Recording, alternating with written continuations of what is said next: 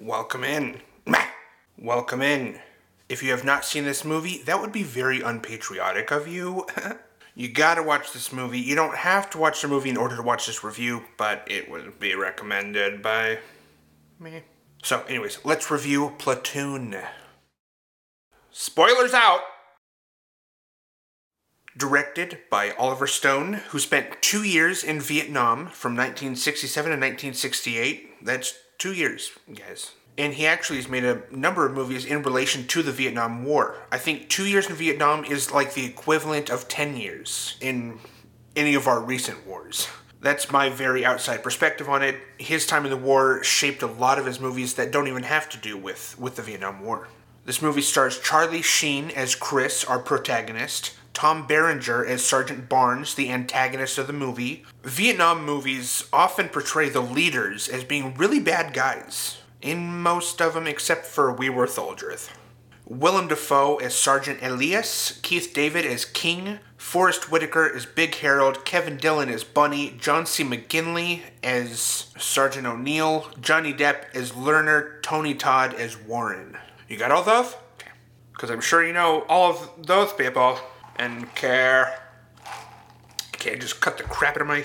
We open on a movie quote from the Bible that says, "Rejoice, O young man, in thy youth," as it fades into a military base with trucks and planes moving all around. Even military men are walking in and out of the frame. It's busy right off the bat. We're introduced to our protagonist, who is our eyes and our perspective throughout the entire movie. He watches them pulling dead military men in body bags off of these trailers, and it's not a pretty sight. The date is September of 1967, Bravo Company, 25th Infantry, somewhere near the Cambodian border.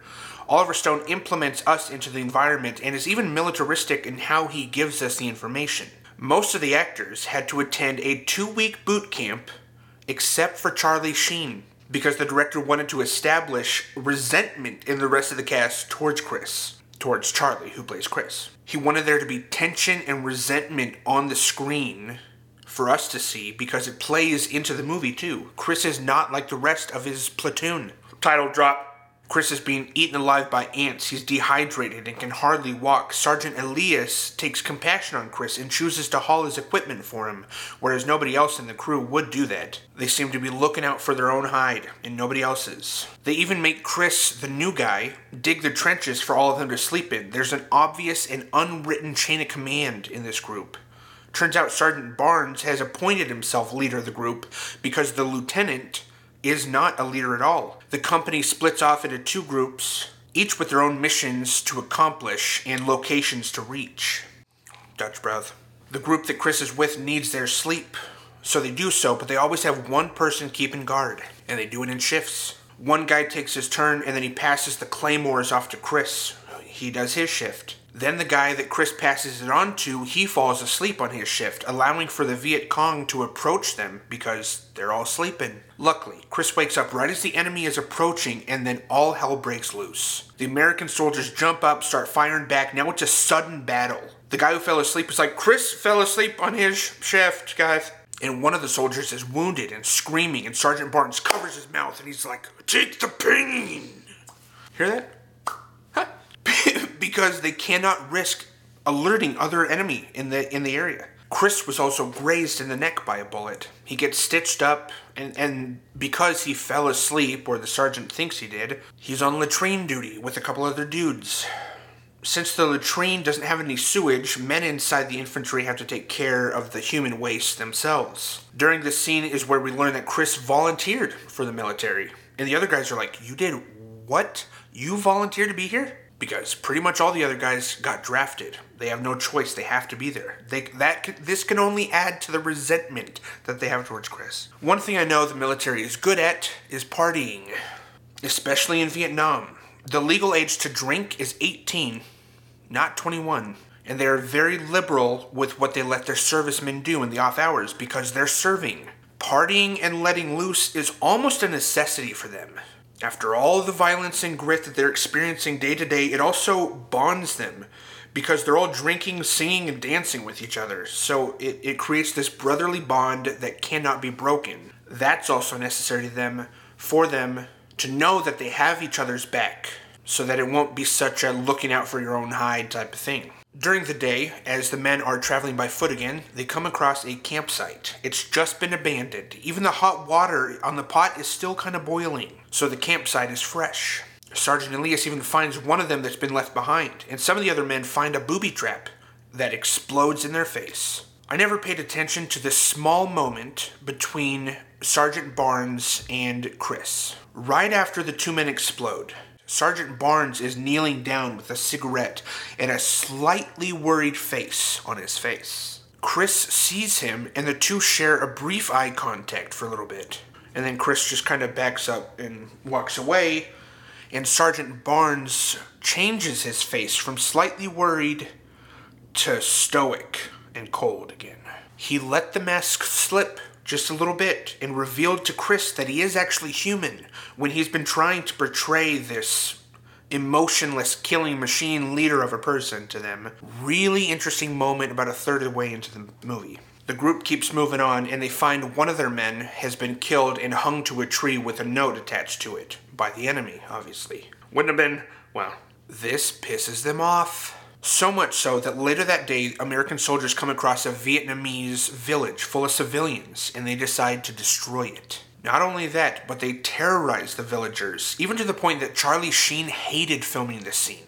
He had a horrible time filming the village scene, and I'm sure a lot of them did because of what they were portraying. Especially when he's making the autistic boy dance, and he's like shooting at his feet to make him dance and stuff. It's a horrible scene. It's a rough scene to watch. Actually, the autistic boy had a cataract that he couldn't pay for. He couldn't pay for the surgery. This is real life. And Kevin Dillon and I think Charlie Sheen, they pooled their money together to buy this surgery for this kid that he needed because he couldn't buy it. I love that. That probably made them feel better about filming this scene. But before Sergeant Barnes can do any more damage to the village, Sergeant Elias shows up and starts brawling with Barnes. He had no clue that Sergeant Barnes was going to do this to the village and commit these war crimes with zero morals. Elias at least has morals, and we can see this.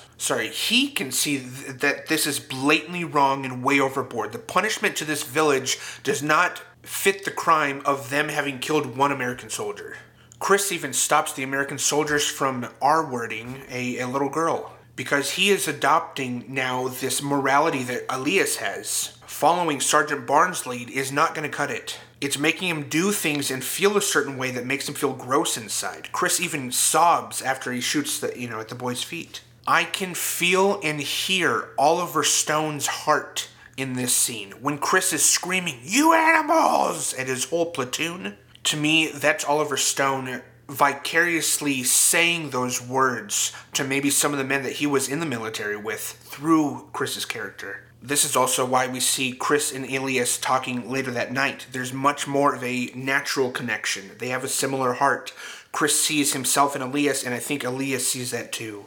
The next day, the men experience another ambush, and several of the men get hit and even die. Johnny Depp's character being one of them. Forrest Whitaker's character triggers a booby trap and has his legs blown off. And it was the lieutenant that called in the fire strike during the ambush, but the missiles were dropped on their own guys, which I'm sure is a real thing in war. You give the air pilots slightly wrong coordinates in a fight, and you get a bunch of your own men killed. That's why Sergeant Barnes has been assuming the role of leader this entire time. He even screams at the lieutenant, and the lieutenant's just frozen in shock because of what he's done. He is not a leader. I think that speaks to leadership in the military and what that must be like, or even corporations. Like the dude above the dude should be below the dude. I feel Oliver Stone's frustration in him portraying it like that. Articulation is easy sometimes. This gives the enemy a little bit of insight that, oh, these guys are idiots. Let's go in closer.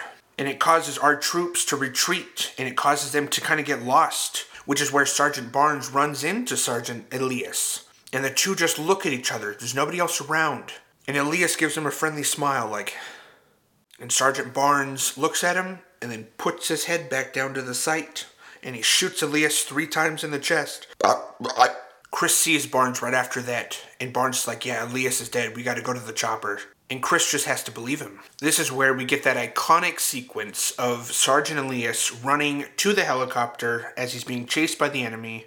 And there's that slow motion shot of him getting shot by a number of machine guns. It's also a sequence that has been parodied and referenced I don't know how many times in other movies and shows. Since they all saw this, Chris now knows that Sergeant Barnes either had something to do with this, or he didn't check closely enough to see if Elias was really alive.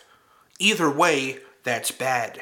He's on to Barnes with how corrupt he really is. He even tries convincing the rest of the platoon, but none of them believe him, or they're okay with how corrupt Barnes is. They don't really care. Barnes hears them talking and dares them to go at him, against him. He's been shot 7 times, hasn't died, and he thinks he's indestructible. Chris even attacks him and quickly loses that fight, just fueling Barnes' ego. Now, it's the climax of the movie. The American troops are waiting for an ambush, but they've prepared for it this time. It's more of a setup for the enemy, but what they haven't prepared for is the number of Viet Cong that are ambushing them. It's like 300 to 25. It's not going to end well for their troops, which is why, again, they retreat. Only this time, Chris makes damn sure that Barnes does not retreat with them, does not get on that helicopter. He knows that Barnes deserved to stay here and die just like the rest of the men that he killed. All of the men without morals, they all die in this movie, or cowards in the movie. Chris is one of the few men to make it back on the helicopter, and when he does, he breaks down crying. Everything he's experienced in a few short weeks comes pouring out of him in emotion, and that's where the movie ends. Like I said, Oliver Stone made like an unofficial Vietnam War trilogy, where he tackled the war from multiple different angles. One of the movies is based in Vietnam from their point of view. I think Tommy Lee Jones is in that one. I haven't seen it. And then he made Born on the 4th of July. I haven't seen that one either, but it's with Tom Cruise, where the subject matter actually deals with Vietnam veterans who come home and their treatment from the Americans. Kind of like Rambo. Rambo did that too.